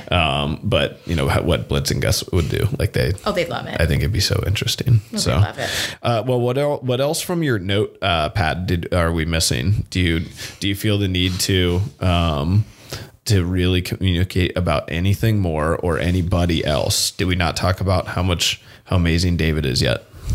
I mean, he is pretty amazing. He is very amazing. He reminds me of who you were just talking about a little bit ago, just about that quiet, we are very different. I mean, I often walk into a room and I do share my energy because that's like my way of giving and loving. But David is just this sense of calm. Yeah, he's very stoic. He is, but he's a really hard worker. And I'm not just saying that because I love him. And I'm not just saying that because he's my husband. But if I was walking into the gym and we were taking the same class, I'm like, I want to probably watch him to make sure I'm doing something correctly. Because he's just, I don't know, he pays just such careful and close attention to what people are telling him. And he doesn't speak up very often, but if he does, it's something that is very important. Yeah. I don't know how in the world I got lucky enough for him to choose me. Every morning. That's a really nice way to put it. No, it really is. I'm like, gosh, how did I get so lucky to have a man like that? I mean, he's just going to be the best dad. Well, and I'm sure he'd say the same about you. But I think you guys are. I'm lucky to have been around some pretty incredible couples, and I just think you guys are such a fantastic mix for each other. I think and that's I think what it is. I mean, it's so Maria and I are a very odd couple in terms of I guess similarities as well. We're so different. But it works. Yeah, right. Exactly. And I think it ends up being a lot of those things that you love the most about him. Oh my gosh. So, yeah. I know. He's the best. Yeah, he's pretty amazing. Well, and it's one of those things. It's so funny when you track it back because you track it to Lisa and you track it to Steve and you track it to all of the and Lisa's had her own battle. And it took a while for her to really love it, and it took Maria also, and it's the amazing part of. I try to always keep this in the front of mind with Maria because she's, now she's impacted enough people where you start to see I try to tell people all the time, it's really hard to be lack of a better way to put it, like that important of a person to so many people, because you get so like, I mean, she'll come home at night sometimes just like 110 text messages, and you're just like, I'm like, oh my goodness. Like that's, it's like 8:45 at night and she's been working all afternoon and, she got over 100 text messages. And, you try so hard to be really grateful for that stuff. But obviously, at times it's like, it can be exhausting too. Yeah, it can be very exhausting. And so, but I always try to remind her of that stuff. I'm like, you have to always bring it back to how incredible how incredibly lucky we are to have anybody we're influencing. Yeah. To have the opportunity to have that platform. There are people that go through their entire lives and never make an impact on anything. And like, that to me true. Is like, that's my worst fear, like would be to just like, I didn't impact or change or redirect or influence the direction of anybody's life. Like, you just even think about your doctor. It's just like just those things and how he redirected your choices and how those choices all worked out for you. And I mean, it's incredible to see, and I think that's what draws people to medicine or to law or to teaching. Wherever you're going, you now get this platform, and I think you obviously have an unbelievable respect for the teaching platform, because you understand that like I'm gonna be a pretty big deal for a lot of hours over this next year. Every single move. I mean, really, every single move you make, it doesn't matter what career you're in, right? But I think about how easily influenced children are, right? And we forget that they're watching every single move. They watch what you eat. Right. I've even changed what I eat in the classroom. Right. I mean, like, not that I really was making like horrible decisions, but I'm like, no, even like what I'm doing, am I making sure that I'm involved in the physical fitness that they're doing? Am I eating healthy around them? I mean, because every word, every move, everything that you do is watched. And it doesn't matter whether it's a platform at the gym like we're talking about, like Maria's, which I hope she knows and sees her impact. I'm sure she does, but I don't know that people always do. Yeah, I don't think she understands the magnitude of it sometimes. Well, that's just because, like you were saying, she's being genuinely herself. Right. When you're being yourself and you're not doing things for, with ulterior motives, then that's just exactly what it is. You're just being yourself. You're like, how am I impacting you if I'm just being me? Right. But really, we know that that's. I mean, sometimes that's exactly what people need, though, is just to be around people who are totally comfortable. Like, I always tell people the thing that I love a lot of things about Maria, but the absolute number one thing that I love so much is she's Maria wherever we go. Shamelessly herself. It does not ever change. I doesn't believe that. And there, even in like, places and times and things where it's, even for me, it's somewhat hard to even be myself sometimes. She like my still is just totally authentic. She'll still in like I just think about time she spent with my family, and my family's a little bit weird, and she'll just make some sex joke to like my aunt or something, and you're just like, I'm just sitting there like, I don't think, like, my aunt's 70 years old, I don't think anybody's ever made that joke to her, and she's like a lawyer, she's super well educated, she's like super important, and like I don't think anybody's ever made that joke to her, and sure enough, she's laughing. Her. She's all about it. But it's because it's who that person is. Right. I'm just like thinking about the times when I go to the grocery store and my husband's like, oh my gosh, turn your head, like stop knowing people. Right. It drives him nuts and all these things. I'm like, of course we're going to stop and have a half an hour conversation with the family. Yeah. Because that's what you do. Right. But he reminds me, he pretends he's annoyed, which he's not. But then he reminds me on the drive home, he's like, of course little Sarah's going to stop and talk. Like, why wouldn't you? Yeah, I mean, it just, but I feel that way about a lot of people in our community. Right. But Maria the most. Yeah, just shamelessly herself. Right. But that's why I loved it so much when I came to Thrive. Because I was like, that's my kind of people right there. For sure. It really is. It's so, being there to watch her full journey of not being a coach and, trying to, I think one of the most interesting parts I think about our relationship was, she wasn't really a person who saw herself as exceptional in anything. And so, I think she didn't necessarily, you work at Lulu, you do retail, you're a waiter, you work at gyms, you do some of these things. And, she wasn't great at school. And I think you get a lot of people that sort of just, you just sort of start to believe like, oh, I'm just not great at anything. And I constantly am telling her, I'm like, you are literally the best in the world at this like one thing. It's just mind boggling to hear that. Yeah. Right. Just about people, because we do it to ourselves. Right. But then we look at other people. I'm like, what do you mean someone like Maria thinks that she's not the best at doing what she does right now? Right. She is the best at what she does. Right. I used those exact words to a family last week that's looking to find a place for their kid to go to make some changes. I'm like, she's the best in the globe. Right. No questions. I know. I try to say it all the time. Like, and obviously like people are like, well, of course you're going to say that. You're whatever, what's the word I'm looking for? You're incentivized to tell us that your coaches are the best. And I'm just like, well, it doesn't help that you're married to her too. Well, but not even her. Like I say the same thing about Andy. And but the thing with Andy that now like I get to say is, is I'll be like, no, like you guys, you have to come see Andy. Like he's literally the best. And they're just like, well, yeah, like I'm like, no, literally, like my mom goes and works with Andy exclusively.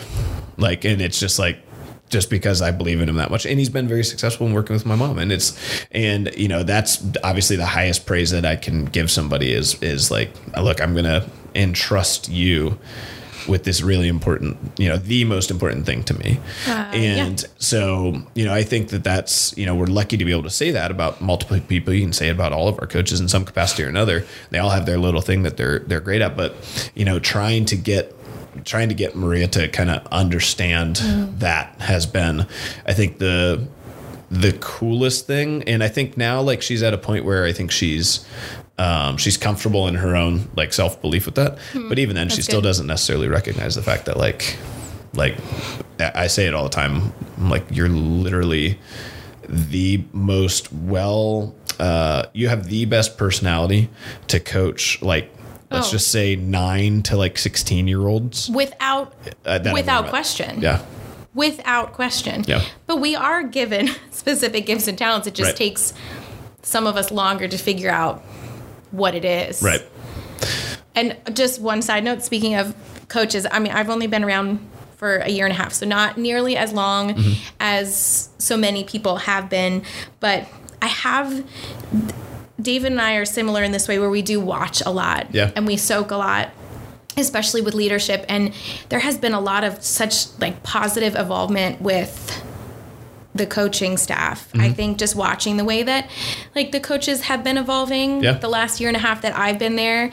And I started out on Thrive. So really I was, I was with Coach Ryan and Coach Maria. So I wasn't with anybody else, but even watching from afar. And it's been really neat to watch people evolve. Yeah. Because there's some really young people. Yeah, for sure. On your staff. Right. And some people that are, have had, much more experience.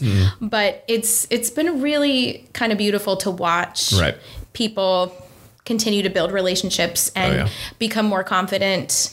Well, the young people that we have are, I'm constantly amazed because I know who I was at, 23, 24, 25 and all the stuff that I was still trying to figure out. And, you just look at these guys and you're just like they're going to be not like they're going to be okay. You're like, they're going to be more than okay. Yeah. Like they're going to be amazing. And they already are. But I also think, the thing from a coaching staff perspective that, with the Lewis Center team, you get this new opportunity. And the thing that's amazing that you start to see now is like, you guys have this incredible opportunity to have mentors, to have sort of people to look up to. Right. So, if you're Kayla, you're going to coach the teens, like you get to watch Maria coach the teenagers and you get to watch Andy do nutrition coaching, be a dietitian. You get to have these mentors and you can ask them anything, all the challenges you're going to face over the next 5 years, 10 years. Yes. You're going to be able to ask them and they've lived through them. They've figured them out. They've put a system around it. All these things. And so to watch that happen in real time has been amazing. But then also getting them the opportunity to say, you know, I think we went to 6 weddings last year, and multiple people in the bridal parties, or, you know, bridal parties, okay, are, you know, are other gym members, you know, or even coaches. Absolutely. Or the entire bridal party is like coaches. And you get to see some of these things, and you're just like, you guys don't necessarily know it yet. And you're not even going to appreciate it for probably 5, 6, 7 years. Nope.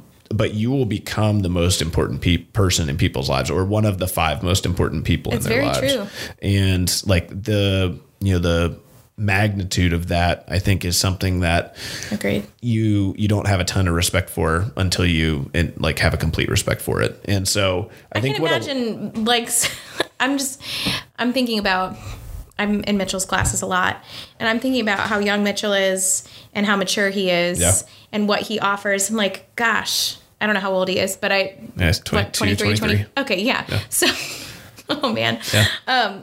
I just can't imagine like what the next decade's going to look like for him. Right. Like with this setting him up in that way, because I know how much I respect him, you know, as a coach and a young man.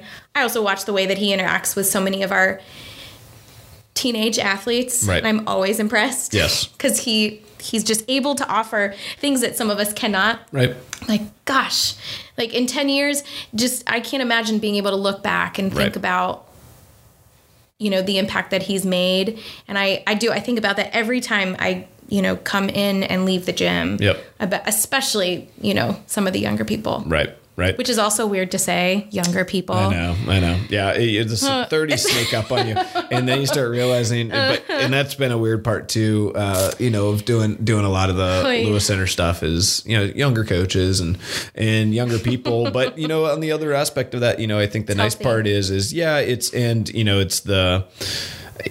I also now like to be able to have the influence and a little bit of the influence from sort of that wisdom perspective, which is something that you can only gain with experience and age. So, you know, it's different, but, you know, I always tell people, like, I mean, I don't feel 35. Like, it doesn't matter. It doesn't make a difference. So I still feel like I'm like 20 and lost. I was just going to say. so I don't know if that ever changes, but yeah, as I think that, but I think, you know, going back to your point, I think over the last year and a half, I think a lot of the growth from those coaches is, I think, 2 things. One, you know, I've worked and Grant's worked really, really hard to make sure that they feel, you know, safe and like secure as, you know, coaches. Cause, you know, a lot of people don't know, it's like the average CrossFit coach makes like $19,000 a year, and like they have no benefits, and there's no vacation days, and there's none of that stuff. And so it's a very challenging living.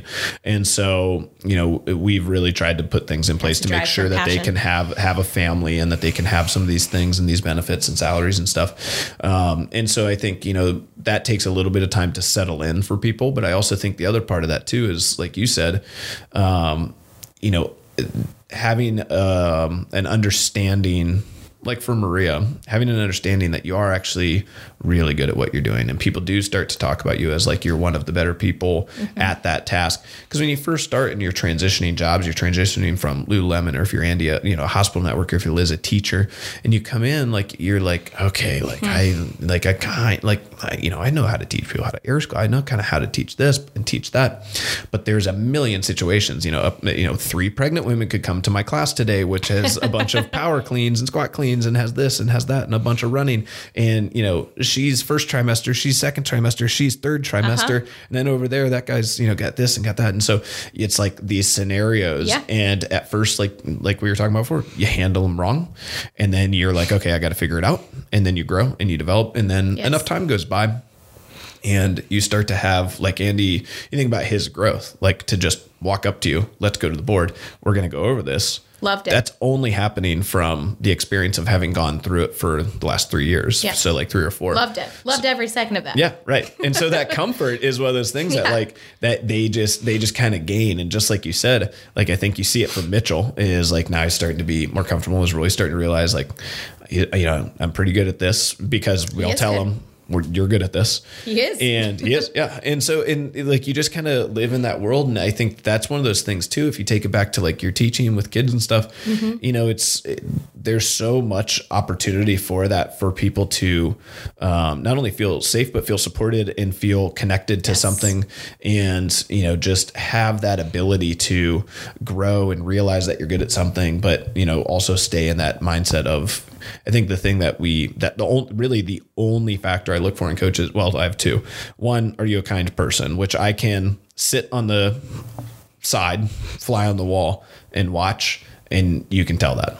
Gosh, and so, and then the other aspect is, are you willing to say, I don't know that, but I'd like to learn?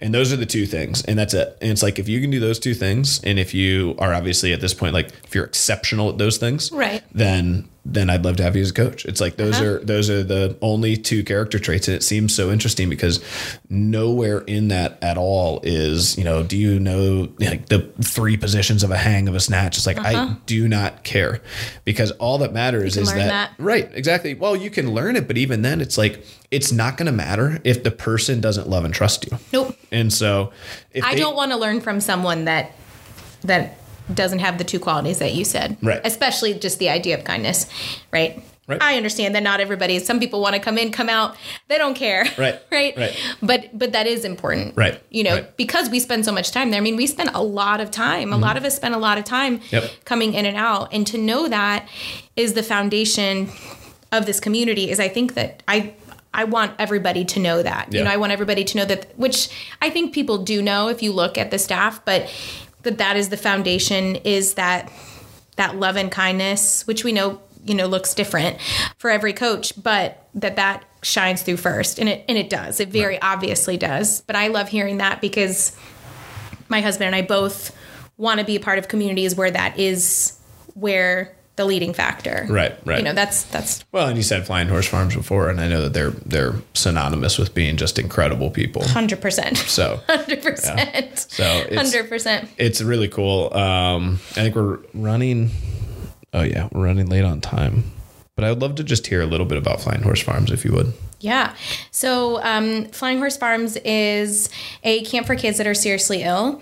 And so we serve kids that have cancer, or, you know, we have like a nephrology week, or we have, you know, kids that have heart defects, anything like that, any type of serious illness. And I found it after I got sick. Yeah. Again, I mean, all of these important things in my life I wouldn't have had if I hadn't gotten sick myself. But you just think about this week. So Paul Newman is who started the Hole in the Wall camps, which is now Serious Fun Children's Network. And he just said he wanted kids to kick back and raise a little hell and not be worried about, you know, their treatments, not be worried about going to the doctors.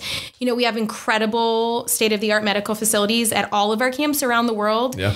But you know, when we walk into, you know, the gate at Flying Horse Farms, we know that our kids and our families are going to be loved and served because they don't have the opportunity other places. And so it's, I mean, I don't mean this to be cliche, but it really is magical. Yeah. I mean, just like, imagine 2 kids who have had just multiple open heart surgeries, right? Who have a hard time making friends. And then they walk into the pool and they see another kid who has, you know, that same scar in their chest, or the same kid that has the feeding tube that is, you know, that is doing that at, you know, while we're singing and dancing at dinner, and no one is looking at them differently. Right, right. And so it's, I think we all need to have a place where we can give, but also have it be a source of joy for us. And that is absolutely my place. Yeah. But it's magical. Yeah, I was going to say, it sounds just absolutely amazing. It's incredible. And I've heard nothing but that from every interaction, every conversation, everything that I've ever heard about it is that way. So obviously, you know, full of incredible people. Yeah. And, oh gosh. Yeah. And an incredible just idea in a nutshell. By Shar. Well, I think that's amazing, Sarah. Your story is incredible, and I really appreciate you sharing. Thanks, my friend. And I'm really looking forward to your first baby boy or girl. Me too. And to continue to see how your next few months of pregnancy, you're getting pregnant at a pretty good time, I was going to say too. It is a good time. Yeah, I was going to say you're going to like kind of avoid entirely the blistering heat during your pregnancy. Yeah, I agree. And I'm going to be able to get outside. It won't be winter when the baby comes. So lots of trips to the zoo and the conservatory. Yeah, and walk around. I love it. Yeah, we got to get you. And a lot of movement. Yeah, we got to get you hooked up with some of our zoo peeps. So It's our favorite place. is it? It is. All right. So quick fire. What's your favorite animal? What's your favorite animal to see at the zoo / favorite animal? Favorite animal is sloth. Okay. Favorite animal to see at the zoo is the red panda. Okay. Let's see. Favorite water animal? Ooh. Manatees. Okay. Do you think sea otters counts as mine or river otters? I think that counts. Okay. All right. I think that counts. Because they're mine. I love them. I've always loved them. I did like a report on them when I was in elementary school and just became like obsessed with them. And now that you can like watch videos on them and like documentaries on YouTube, I It's just the best. like randomly watch them from time to time for no reason. It sounds like us. Yeah, I would have to say, man, favorite animal is really hard for me. I sort of have a weird obsession with like large birds of prey. Ooh. So like there's something about about their like stature and just their look. Yeah. I think they're gorgeous creatures. We have a lot of beautiful birds here in Columbus. I know. Zoo. Well, we get a lot of them back here because we're kind of woodsy. Right. And man, you get some. Last year we had this just gigantic. It was either a brown eagle or a hawk, like a really big hawk of some kind. And I don't know my bird types well enough to really be like a connoisseur. But just like when you could see from here, all those trees would like dip when he jumped off the branch because he was so heavy. And so we were a little bit scared for the animal sometimes because he was such a big thing. So you'd get like all these like half-eaten rabbit carcasses and stuff in our lawn, and you're just like, all right, this is getting a little intense.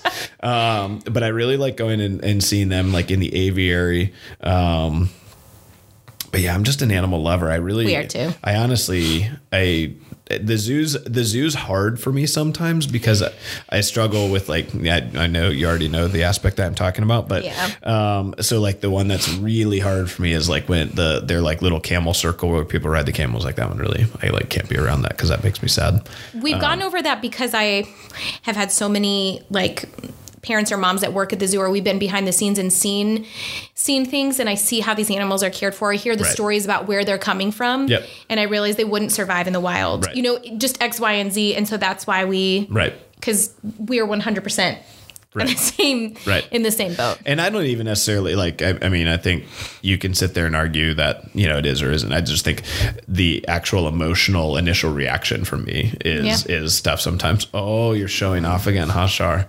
But man, it's hard. Yeah. I always, I understand that. I love watching a lot of big cat stuff also. So, but we were, Charlotte's really showing off for you. I love it. When we went to New York City, so Tom, who was the original guy who like designed our website, all of our artwork, all the logos, like all that stuff. And he was one of our original coaches. So he is married to a veterinarian who is a resident at the Bronx Zoo right now. So they actually live in the Bronx Zoo. And it's pretty crazy. And so it's like a 400-acre, like fenced in, and they live in New York City, which is nuts, right? Yeah. And so it's incredible. So when we went, we stayed with them. And so you like walk their dog, and when you walk their dog, you like go and hang out with the seals and go to the aviary and go to see like sounds the like a dream. David, are you hearing this? It's pretty crazy. Yeah. So they're there for a year and a half. And so it's pretty cool, but we'll probably go back one more time. Yeah, you just because every time you go, like she's kind of caring pretty intensely for something different. Yeah. And when we were there, it was these really rare type of, I think, Chinese deer. And so they had like these really big doe eyes, but but you hear some crazy stories. Like she told us a story of this guy who had 200 or 300 exotic snakes in his house, and like they didn't know, so it was like an FBI thing. Yeah, not legal. Yeah, right. Like they didn't know if this guy was gonna have like if it was gonna be like some weird terrorist attack or something. So then they just unload these like 300 snakes on the Bronx Zoo network, and it's just like, we're like, holy moly, know where to put these. She sounds like a magic maker. Yeah, right. She's incredible. I mean, it's like, So it's funny going around the zoo with somebody like that because you're just like, I can't imagine. yeah, like she's this like encyclopedia of knowledge and information. You learn all kinds of stuff. Yeah. And Maria just asks about the reproductive organs of all the different types of animals is basically all she asks questions about. Oh my gosh. And like, and you hear some weird stuff. It's like, forget if it's, I want to say pigs, but I might be wrong. Has like a corkscrew penis and like it corkscrews in only to the female. It's really weird. Yeah, there's some weird stuff out there. So anyway, now I'm gonna go home and Google. Want to know? That's it. All right. Well, I love it. Well, we'll get to the zoo sometime this summer when you're walking around, stroller in tow, beautiful sunny days. Be ready. Yeah, I love it. Well, thank you so much for coming on, Sarah. Thanks for having me. All right.